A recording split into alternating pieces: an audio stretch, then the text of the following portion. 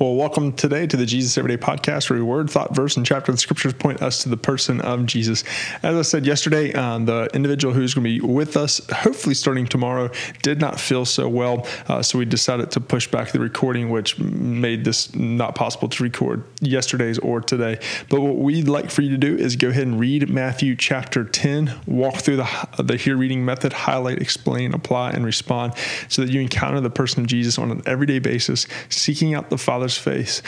This plan, the reason why we do the here reading method, is just a model for you what it's like to engage in God's word on an everyday basis. So sorry that this has been inconvenience to you, but we don't want you to be relying upon the podcast. We want you to be relying upon the authority of God's word in your life. So hopefully, though, tomorrow our guest will be on with us and we'll be ready to rock and roll and get back to normal. Thank you.